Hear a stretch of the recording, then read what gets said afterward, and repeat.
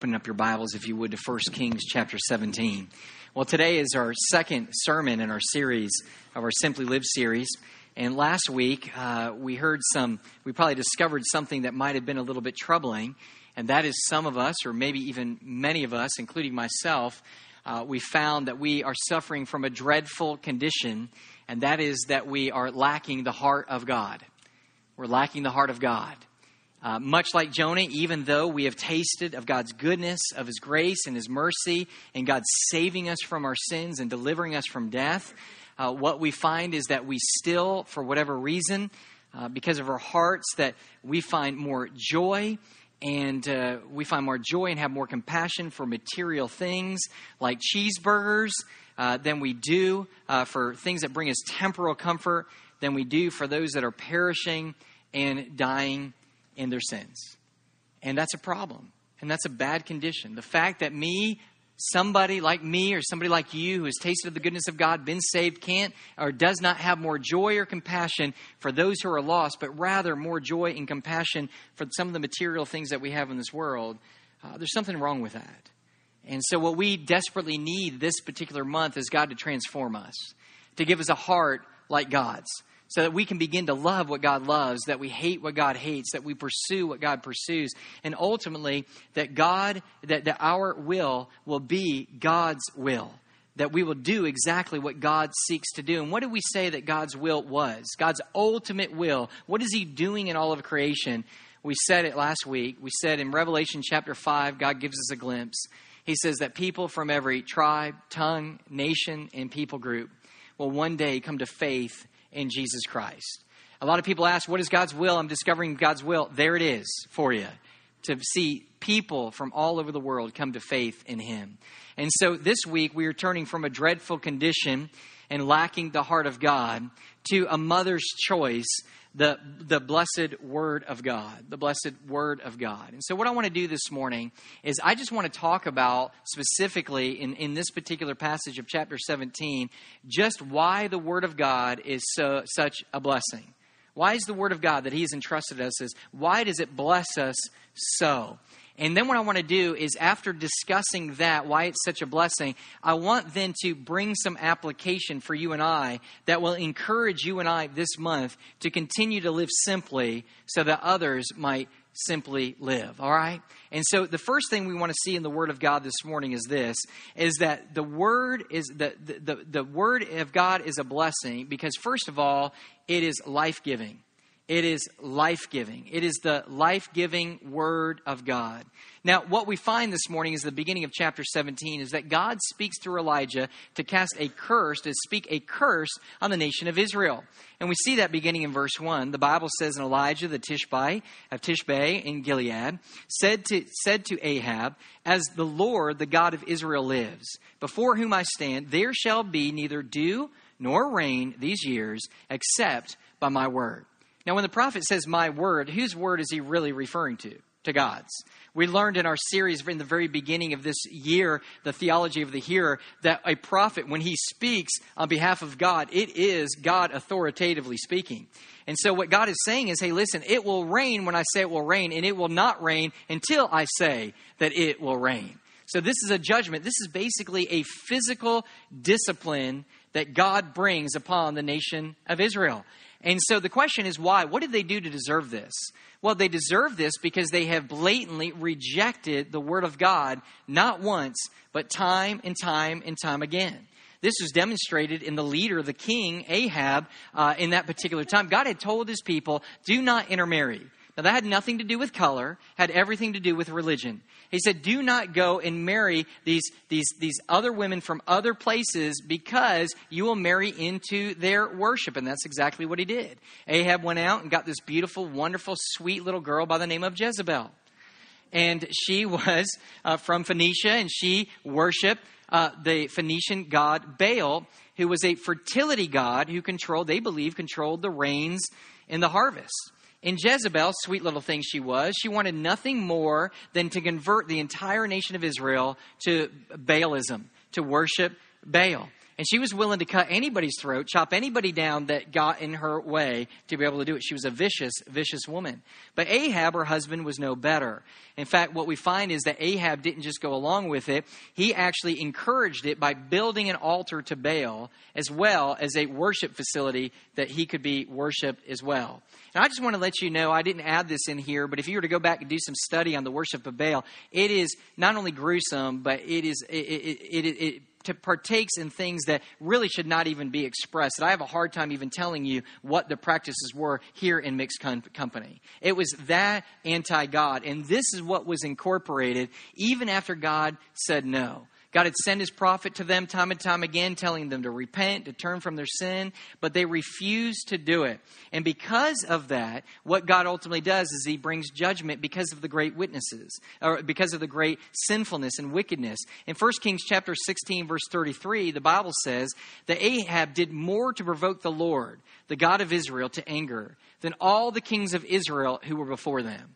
Now, if you know anything about the history of the kings of Israel, you know that this is saying something, because there were plenty of really wicked kings. And yet God says here of him that there was no greater wicked king than Ahab. Nobody provoked the anger of God more than Ahab and his sweet peachy wife Jezebel. And so what we find in this particular text is that God is bringing his judgment. He is judging them for them ignoring his word, for rejecting his word. And so he brings a physical drought, a physical judgment with a drought. But when there's a drought, what comes next? A famine. And then when there's a famine, what comes after that? There's physical suffering and death. So this is what they were ultimately facing. In essence, God sends this because he wants them to know there is no other God but me. There is one God, the God of Israel, and I have the power over the rains and the dew, and I have the control over everything. And if you want to be taken care of, it will come from only one God, and that's this God. Baal does not exist. And so what we find is that he begins to judge them through physically, but also spiritually. Look at verse 2, if you will. The Bible says, "And the word of the Lord came to him. Depart from here and turn eastward and hide yourself by the brook Cherith, which is east of the Jordan." Now, the question immediately is, why is it that God is telling him to run? Why is he telling him to skedaddle? Well, the simplest answer for that is that God is placing him in the PPP, into the PPP. You know what that is. That's the Prophet Protection Program of God's. And he wants him to be around so he can still speak. And he knows that if he resides in Israel and Ahab or Jezebel get their little paws on them, what are they going to do? His spokesperson is going to be killed. But I think there's something else that's going on here. I believe he calls them away not only to preserve his messenger, but I believe it's also to bring even more judgment upon the people. Because at first he brings a physical judgment. Now he's bringing a spiritual judgment. Listen, when his prophet, when his mouthpiece leaves, the word of God is leaving with him. And so just as rain leaves and brings physical death, now the word of God, which brings spiritual life, is now going to be taken away. And now they are going to encounter spiritual death as a judgment of God on the nation. Now we see this and you say, how do we understand this? Well, the word of God often really relates the word of God and really describes it as being like rain. In Deuteronomy chapter 32 and verse 2, the Bible says, "May my teaching drop as the rain, my speech distill as the dew, like gentle rain upon the tender grass and like showers upon the herb." Isaiah chapter 55 and verse 10 through 11. The Lord says, "For as the rain and the snow come down from heaven and do not return there, but water the earth, making it bring forth and sprout, giving seed to the sower and bread to the eater."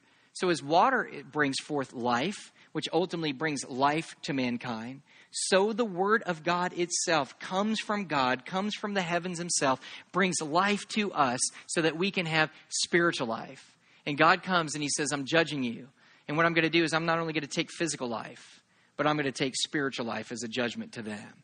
Now, this is a very scary issue, and it's extremely sad for this reason. Not only that people are dying, but there was no reason for them to die. Because the point is that Israel, there was no reason for them to die of a lack of the word of God, because the word of God was everywhere. There was no country like Israel that had more access to the life-giving word of God than Israel did.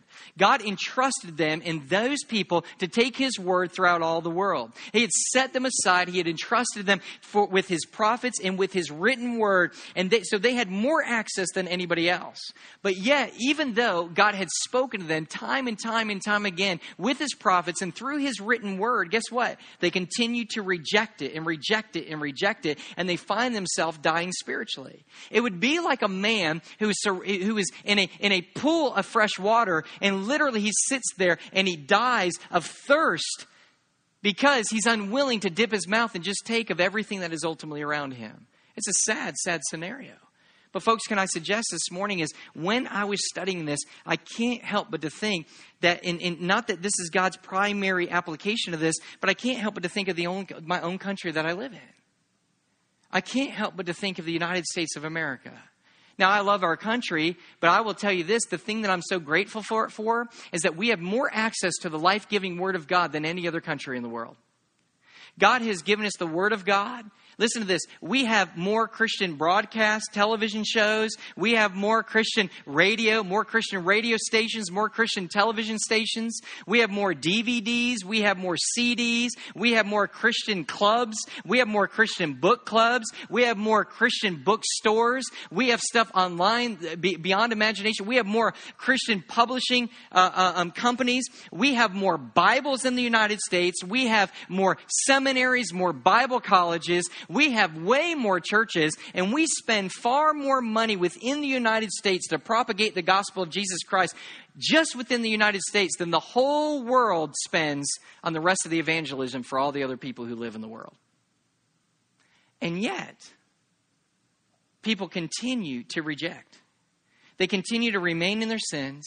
And as we continue to propagate the gospel, share the gospel with them time and time again, they say no, no, no, and they're dying in their sins. Now that is unbelievably sad to me.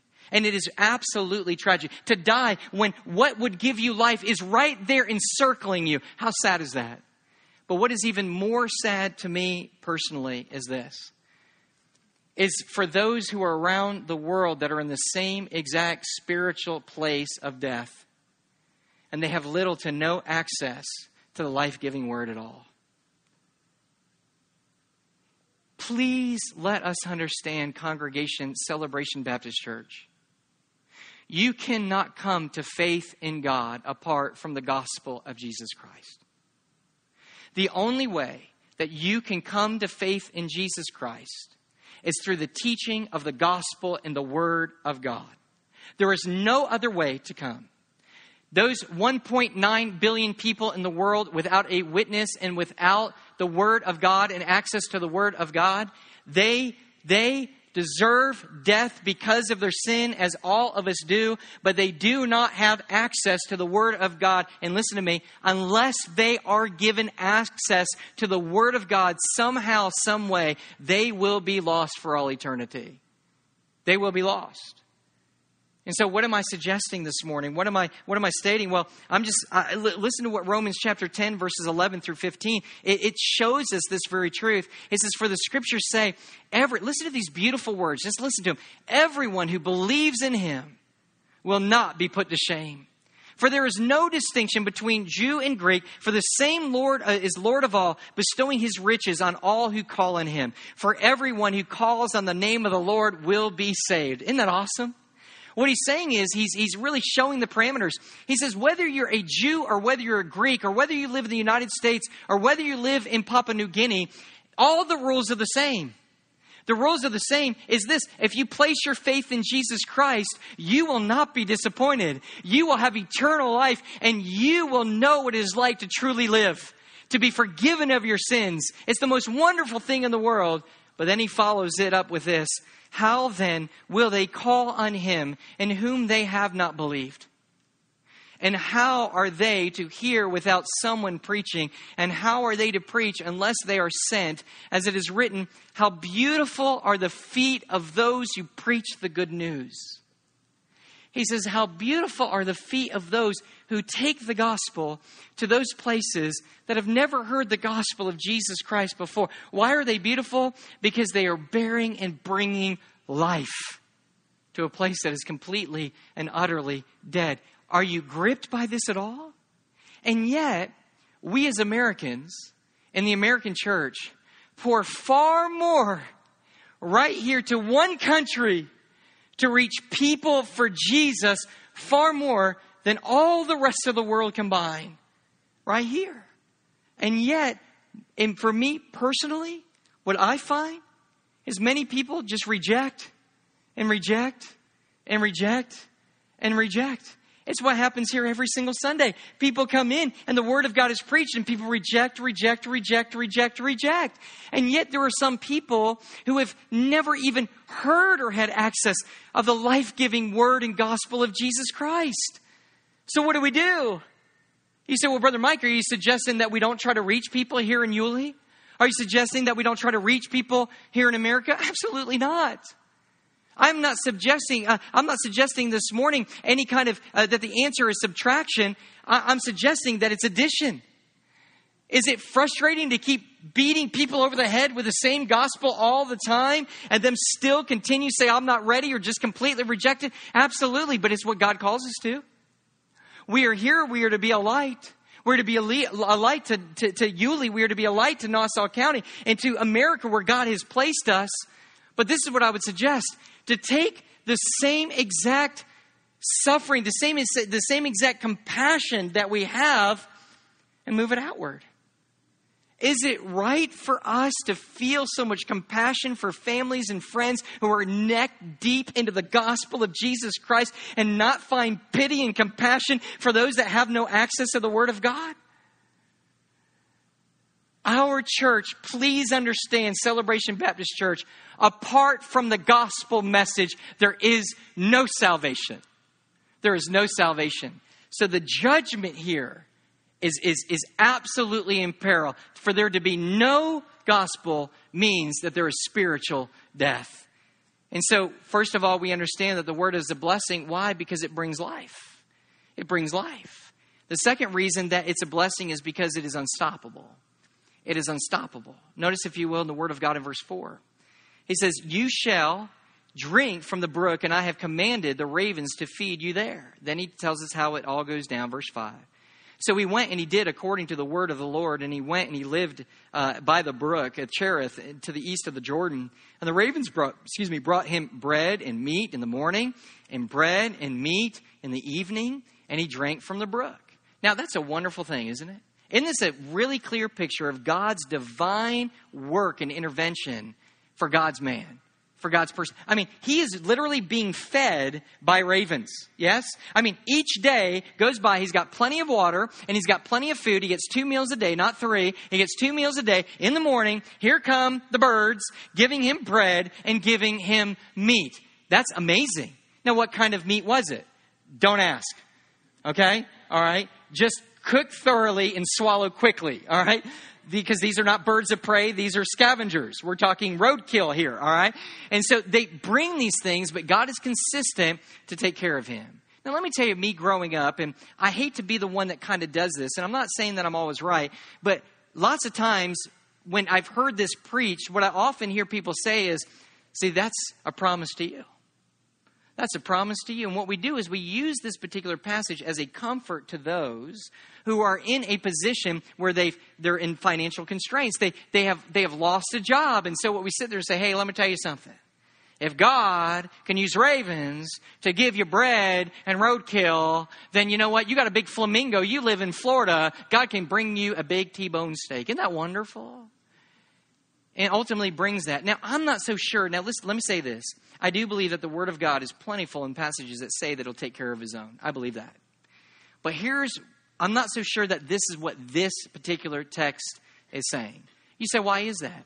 Well, because when we move over to another chapter, in chapter 19 and verse 18, God says that ultimately that Elijah was not the only faithful person in Israel.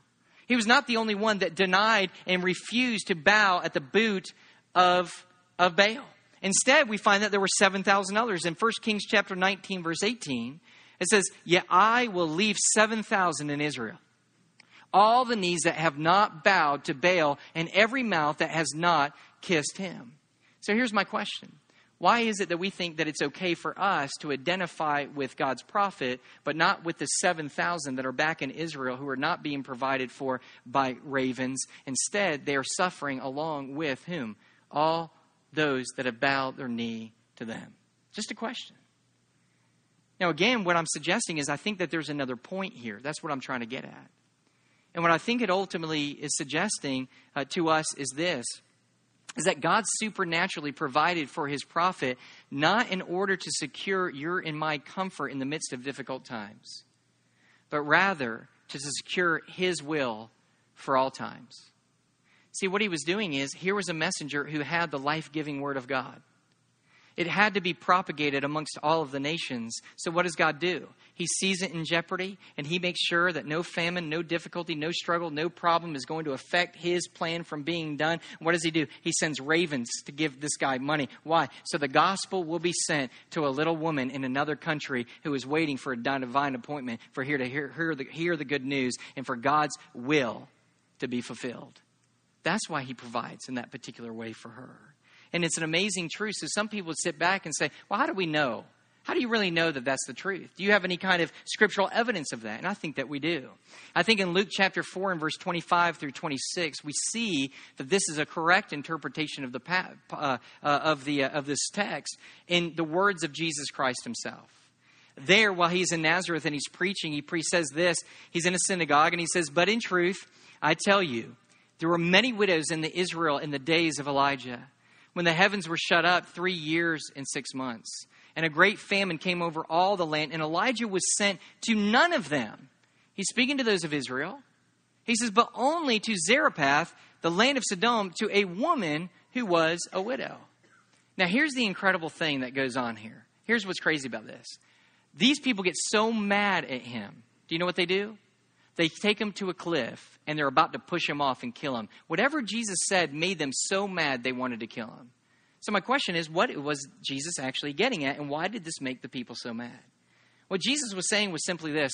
He was saying the reason that that Elijah was sent to this woman, and not all the other women that were in need in Israel, is because it is my plan not only to save people in Israel, but to save people around the world. That's his plan. So the Jewish people are angry in the New Testament of the book of Luke because they don't like this idea at all. The idea of God saving somebody other than themselves, remember this sounds a lot like Jonah, this extreme nationalism, that God would waste his time and save some pagan out there, and that all of their focus and God's focus wouldn't be on them, those four and no more, was completely repugnant to them. That idea they completely and utterly rejected. They thought was ridiculous. What were they suffering for? They were suffering from a very narrow view of the will of God and a very, very small view of their God. They believed God was nothing more than a local entity that looked after the people of Israel and wanted to save them. But the truth of the matter is what they had to be reminded of was this, is that God was not a citizen of Israel. God was not a citizen of Israel. And his desire was way beyond this small little landmass in the Middle East, but rather that they would go and take the word and spread it to all peoples of all nations, of all tongues, so that they would come to faith in this amazing God. Now we sit back and you might suggest, well, Brother Mike, what does this have to do with us? Well, I want to let you know there's nothing I think that hurts my heart. I don't get mad. It's not anger because I know it's a misunderstanding. There's nothing that hurts my heart more in the last 6 years here at Celebration Baptist Church than when we begin to implement mission strategies, and we still do, to hear the people of this church body turn and say, why in the world are we going there when there's people who are hurting here? Why in the world would we send our dollars over there when there's people that need to hear about Jesus right here? And it pains me to hear that kind of statement, because from a rational, humanistic perspective, it makes all the sense in the world. But from the will of God, it makes no sense at all. Because then ultimately what we're doing is we're doing the same thing as we think that God is all about America. FYI, God and Jesus are not Americans. You do understand that, right? The reason why we go is because God's kingdom is far more than America. The reason that we go is because God is the God of all people. He's the God of all nations. He's the God of all languages. He is the God of all. And so that is why we sit and say, hey, God, our will is yours, not just to sit back and take care of those who are here. Listen, do you know where the cheapest place to do ministry is? Where, church? Where? Here. Yulee. Why? You live here. You and I live here. I know oftentimes when somebody uses the excuse, why should we stay here when there are people, or why should we go there when people are dying here? I know they don't really mean it. They do not even have the gumption to cross the street to tell their neighbor about Jesus Christ. As though they care about the lost pagan around the world. And so the Word of God simply sits there and it teaches us very well. It's unstoppable. Here's the great news. No matter what comes, no matter what difficulty in America or around the world, no matter what kind of enemy, no matter what kind of drought, no matter what kind of famine, no matter what kind of anything, God's Word is unstoppable because His will is unstoppable. One day, Revelation chapter 5 tells us that indeed people from every tribe, tongue, and nation will indeed surround the throne and praise and worship our God. That's it. And so why is this such a blessing to us, the Word of God? Because first of all, it is life-giving. Second of all, it's unstoppable. And third, it is faithful. It is faithful. Now notice in the Word of God in verse 7, he says, and after a while, the brook dried up because there was no rain in the land. So we get this. Now I want to let you know that this is not the normal aspect of what God does. Missionaries are not usually sponsored. They'll tell you, I know them. I have one, a father who's a missionary. He has not once had ravens deliver stuff to him. The normal way in which God uses to propagate His gospel is that His people, or it's propagated and used the finances of people. That's how it's normally used. So God is taking something extraordinary and now it's moving back to how God normally works. And so what we're going to see here is we're going to see that God is leading him to a different area. Notice, if you will, in verse 8. He says, then the word of the Lord came to him. Arise and go to Zarephath, which belongs to Sidon, and dwell there. Now, there's something I need to tell you about this place called Zarephath. This place, Zarephath, was known from that whole region as a place where they smelted. The smelting process went on. That is melting down of metals and then scooping away all of the impurities at that place to purify that particular metal. Well, the word Zarephath actually means that. It speaks of that smelting process in a huge fiery furnace to purify. And you know, I just think it's interesting that this is the place that God sends Elijah because it's the very thing that's going to be happening to his soul.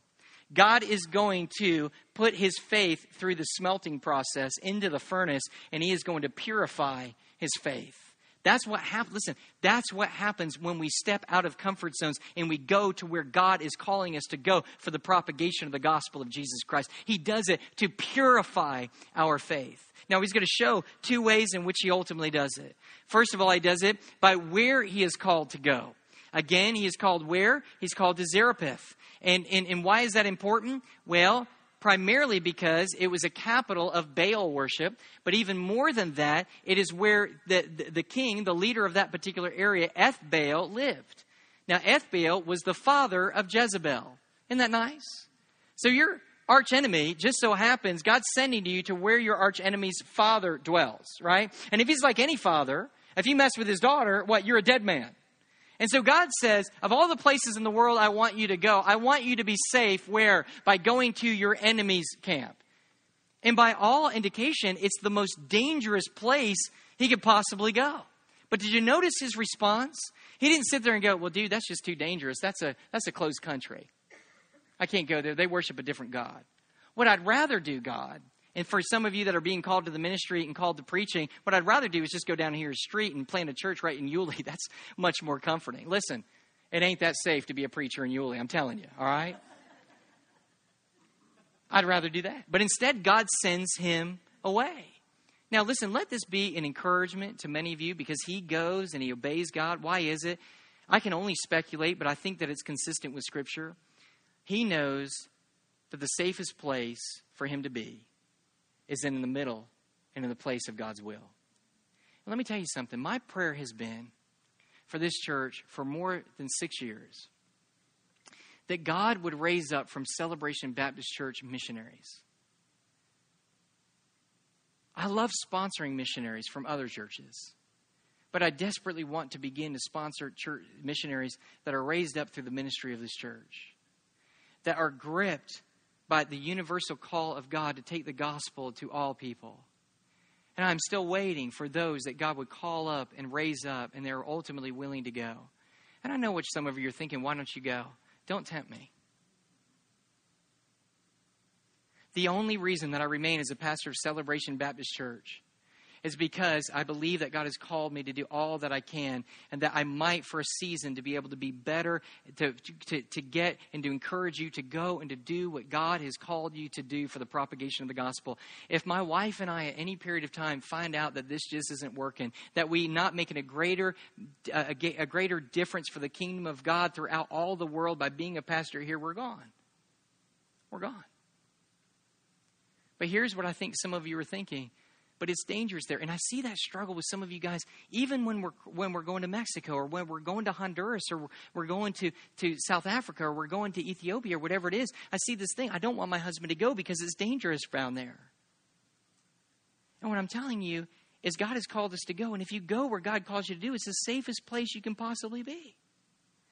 And I think there's a huge word because some of you are sitting there and go, this is repugnant. I don't even think this way. I wasn't brought up this way, but your children are.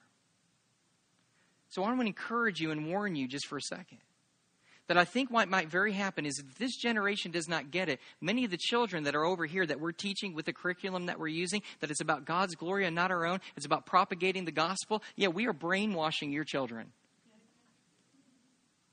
That your children are going to come to you and they're going to say, I need to go.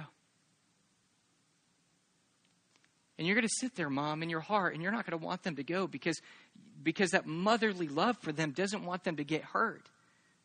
But I'm telling you here and now, the safest place for them to be is smack dab in the will of God, even if, according to humanistic terms, it's the most dangerous place in the world for them to be.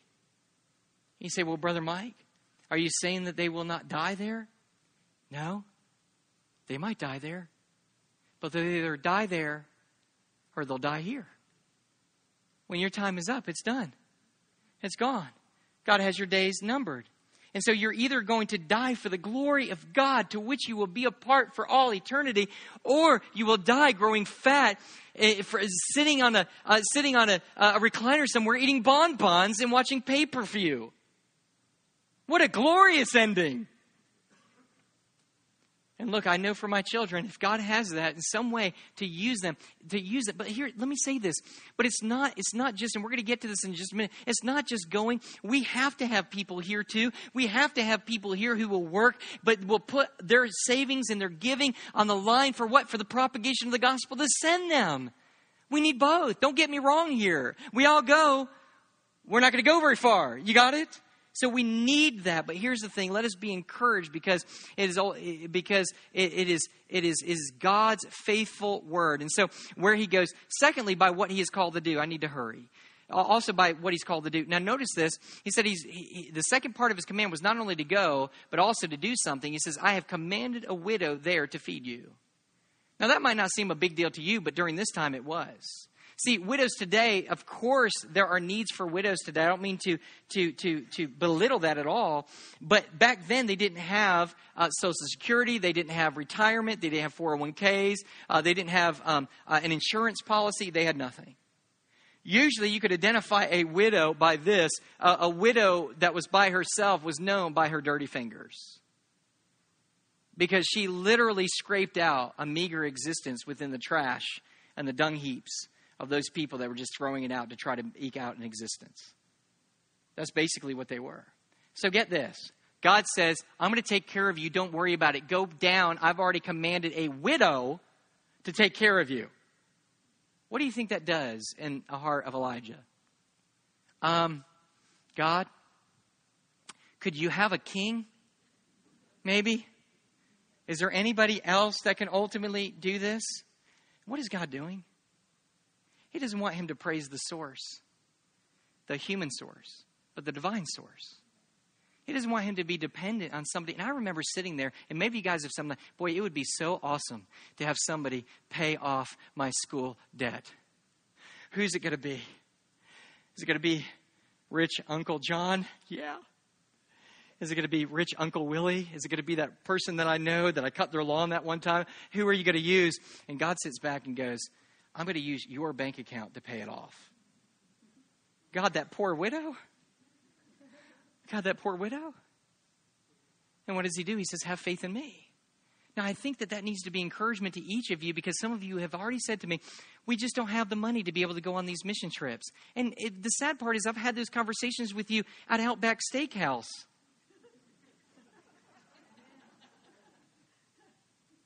Yeah. I had that conversation on the boat with you. I just don't have enough, $150 in gas. Just don't have the money to go down there and tell people about Jesus, man. You get where we're going? But here's what I'm ultimately saying is, if God calls you to go, and we don't sit back and say, well, should we go? Did you not read the New Testament when he said go?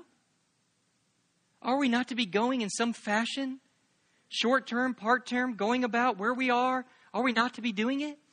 I believe that God will provide. God will provide that particular thing. I don't think there was ever a missions trip that I've ever went on that I had the money before I decided to go. It was always, I will go, and at the last minute, all the money came together. I got enough. Thank you, Jesus, for your provision. And it was almost never by somebody writing me the check. Here's your $3,000. Go! You know what it was usually? Some of the hardest hit financial people in our church that were barely eking it out and sat there and said, man, I've got $25 for you to help to go and be able to do these things. And what it does, it just brings glory to God. God uses the simple things in this world to confound the wise. So what he's doing is he's taking this guy's faith and he's purifying it by where he should go and about what he is called to do. And let me just say this. For some of you, you may feel called to ministry. You may feel called to missions, and you're like, I just can't do any of these things. And I'm telling you, get together with your pastors. Get together with those that you love. Get together with those who think and understand in a kingdom-minded way. Let them speak truth into your life. It could be just a harebrained idea that you're thinking about. It may not be God at all, but get with people, pray about it. And if you can get other people and your pastors to agree, we believe this is the will of God for your life. Man, don't look at the little bit of money and say, it just cannot be done. I guess I can't go. Trust him. Trust him. He will provide. There's another thing that we find in the Word of God. Not only is Elijah's faith being purified, but the widow's faith being purified as well. God was teaching her to do something. Now, notice this story just for a second. In the story, it says that he was going, and as he comes to her, he begins to make some requests. He says, and when he came to the gate of the city, behold, the widow was there, gathering sticks. And he called to her, and he said, bring me a little water in a vessel that I may drink. And as she was going to bring it, he called to her, and he said, bring me a morsel of bread in your hand. And she said, as the Lord your God lives, I have nothing baked, only a handful of flour and a jar and a little oil and a jug. And now I am gathering the couple of sticks that I may go in and prepare it for yourself and my son, that we may eat it and die. Question. Was it appropriate for this man to ask a woman in this kind of impoverished position to give to the propagation of the gospel of Jesus Christ? See, that's a good question, because there are people who have emailed and asked, and we've had discussions beginning from last year primarily, and say, Brother Mike, you know the economy is bad. Isn't this placing another burden on the people? And I just think it's very interesting, because God seems to have no problem with it.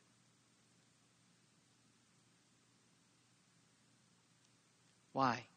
Because God is trying to do far more than just make you and I comfortable. God is trying to make you and I more holy by taking our faith and putting it in the furnace and to purify that faith in him. And so what we find here is this: they have no problem. And so what happens is, first thing that God is doing is he wants her to put God first. That's what he wants, to put her first. Now, I understand that that's a difficulty because what we have with some people here, there are some people that are very faithful in tithing, and I get that. But there are other people who have excuses, right?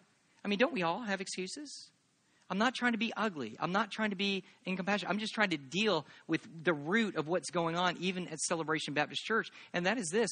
We will sit back. The Bible is very clear that we are to tithe. It is the first fruits of the Word of God that he tells us to do. But yet, there are those that sit back, and sometimes they just sit there and go, I can't do it because I just can't afford it. I just can't afford it, Brother Mike. I just can't do it. Well, you know what? Could this woman afford it? Could she afford to do it? What God's trying to do with you is He's trying to get you to trust Him and trust His Word, and to do what? To give Him the first, to make Him first over everything else. Even your comfort? Yes. Even your comfort. Now stop and think about this just for a minute.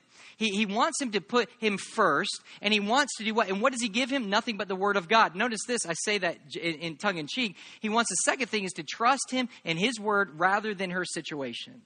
Now look at her situation just for a minute. The Bible says, she says, as the Lord says, I can't do this. We're going to die. Verse 13, and Elijah said to her, do not fear.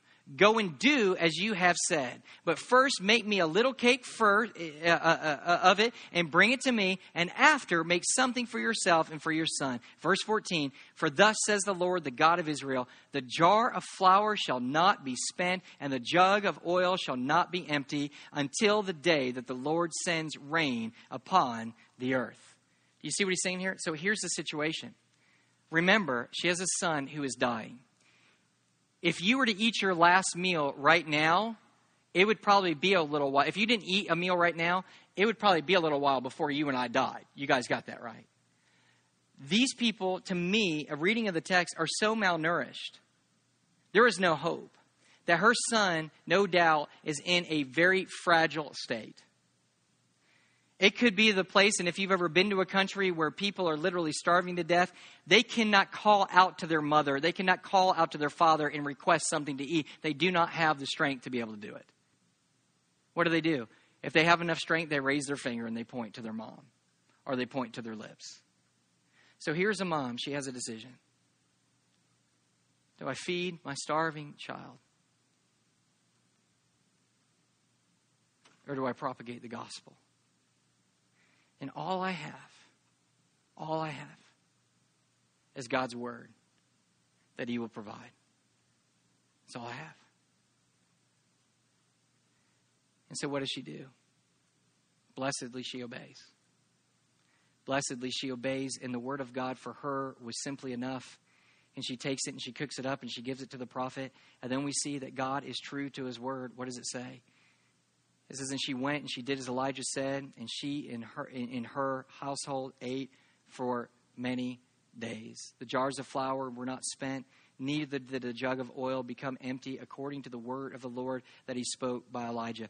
Can you imagine the feeling of God's Word coming true in your own life? That when she got done cooking that last thing and gave it, and if there was anything left over at all, she and her son ate it. And then to sit there and wake up the very next day, and as she went to that jar, saw that it was more was in there for oil, and more flour was in there again. And can you imagine over a period of time, because we know this happened at least more than a year, what would happen is each day it kept getting more and more, it would be filled up again. They would eat it. It would go down. Can you imagine as the child begins to build up his strength, each day now he can walk to the jars. And every night, every morning he comes up and he looks inside the jars and he says, He did it again. Mama, God did it again. And what I think is interesting about this story is, did you notice that it doesn't sit there and ultimately say that she had all of this excess flour, all of this excess oil, where she was able to use, and she was able to go and buy a bigger house, and she was able to go on a greater this and a greater that? It doesn't say that. Why? Because God does not promise us that. What does God promise you and I? He'll meet our needs. He'll meet our needs. Now, here's the biggest problem that we have. We are seriously messed up when it comes to what we believe a need is. Seriously messed up. If God meeting your need is your 5,000 square foot house, let me go bigger because somebody's got a 5,000 square, a 20,000 square foot house that two of you live in, and that's ultimately your need, that you find that as a need for God to be able to pay that paycheck, that's wrong. God is going to provide what you need to be able to live unto Him. But there's something that means here. Listen to this. That if we begin to radically give, as this woman ultimately radically gives, what it means is God is going to meet our need. But what will happen is we will probably lose things that we own. We will probably lose things. See, God is looking for radical goers, and God is looking for radical givers. Which one are you? Those are the choices. Radical goers or radical givers. And I don't know of us, let us speak us, me included, I don't think I'm either. But to be a part of God's divine plan, you either have to be radically going or radically giving. And all we have to know that things might be okay is God's word. Is it enough for you? It was enough for this woman. And so what I'm praying for this morning is this: that you and I would rely on the blessing of God's word. That you and I would leave this place and for the very first time perhaps understand that that person in Zimbabwe or wherever it is, Sakina Boff, if she's over in Ethiopia, wherever the people are, that they, unless the word of God goes to them, they will not be saved. Secondly, that God cannot stop no matter how bad things seem. If you and I come to God and go to do His will, we cannot be stopped according to God's will. And the third thing is, what are you going to do? Radically go or radically give? Which is it going to be? Let's pray. Jesus, we love you. We thank you for this morning. God, I thank you for this word. God, I know that this is not a feel-good message, even though it makes me feel good to understand the word of God that we have, what it calls us to do, and what it promises it will do in us.